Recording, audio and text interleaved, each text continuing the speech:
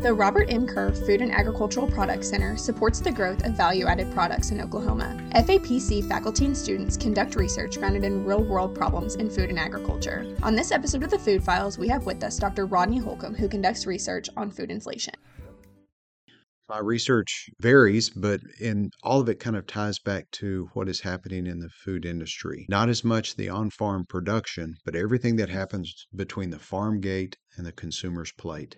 For the Food and Ag Products Center, our research process starts with one basic question. What is important to the food industry now and tomorrow? And we focus our research on what's going to benefit the industry today and tomorrow. There are a lot of people that contribute to the research on looking at food price inflation. Here in the Food and Ag Products Center, we have a business and marketing team, Chuck Willoughby, Aaron Johnson, Andrea Graves. They're always paying attention to what is happening with food industry members in the state of Oklahoma. And they work very closely with the Made in Oklahoma Coalition. And so we're always checking with them to see what's a big issue, what's the thing that's driving up prices or changing their ability to provide consumers with certain products. So it's a pretty diverse group of people that are involved in these activities.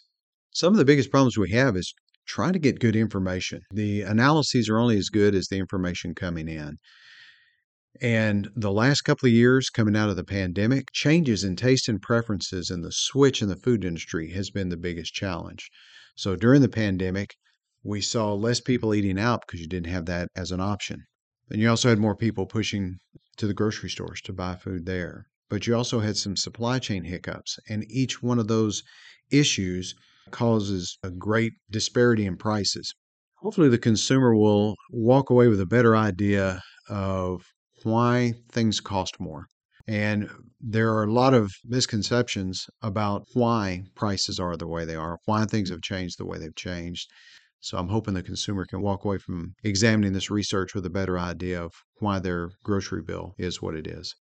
For over the last 40, 50 years, we've had this big change in the food industry, and that big change is food service. But we, as a nation, have gotten to where we want more ready-to-eat food products, and we don't want to cook. We don't want to do that ourselves, so we go out and buy it. So we have seen a point where when you look at how much money a consumer spends on food, we're at the point now where it's about a 50-50 split between the food that you eat at home, the stuff you buy at the grocery store and take home and fix, and then the food that you go out and buy ready to go. So we've seen a big change there, and that change has impacted the cost structure. Because on the food service side, one of the biggest cost components is the preparation and the delivery. So we've seen big changes in cost because you're paying for somebody else to do all the things that you used to do with the food that you would purchase and eat at home. And that trickles down. Grocery stores are paying people to work more. The warehouses are paying people more. So that cost gets transferred to everybody. Same thing with energy. Energy hits every aspect of the food industry. So if energy prices are going up, then my fertilizer prices have gone up. And the restaurants, warehouses, and grocery stores themselves, their utility bills have gone up because energy prices have gone up. So when you look across it all, if you look at everything that's happened with prices, most of it ties back to labor cost and energy costs. But there's a huge ripple effect. They don't hit at just one spot in the marketing chain. They hit every aspect. The mission of FAPC is to discover, develop, and deliver value to the food and agricultural industry. For more information about FAPC and how it helps businesses, visit food.okstate.edu.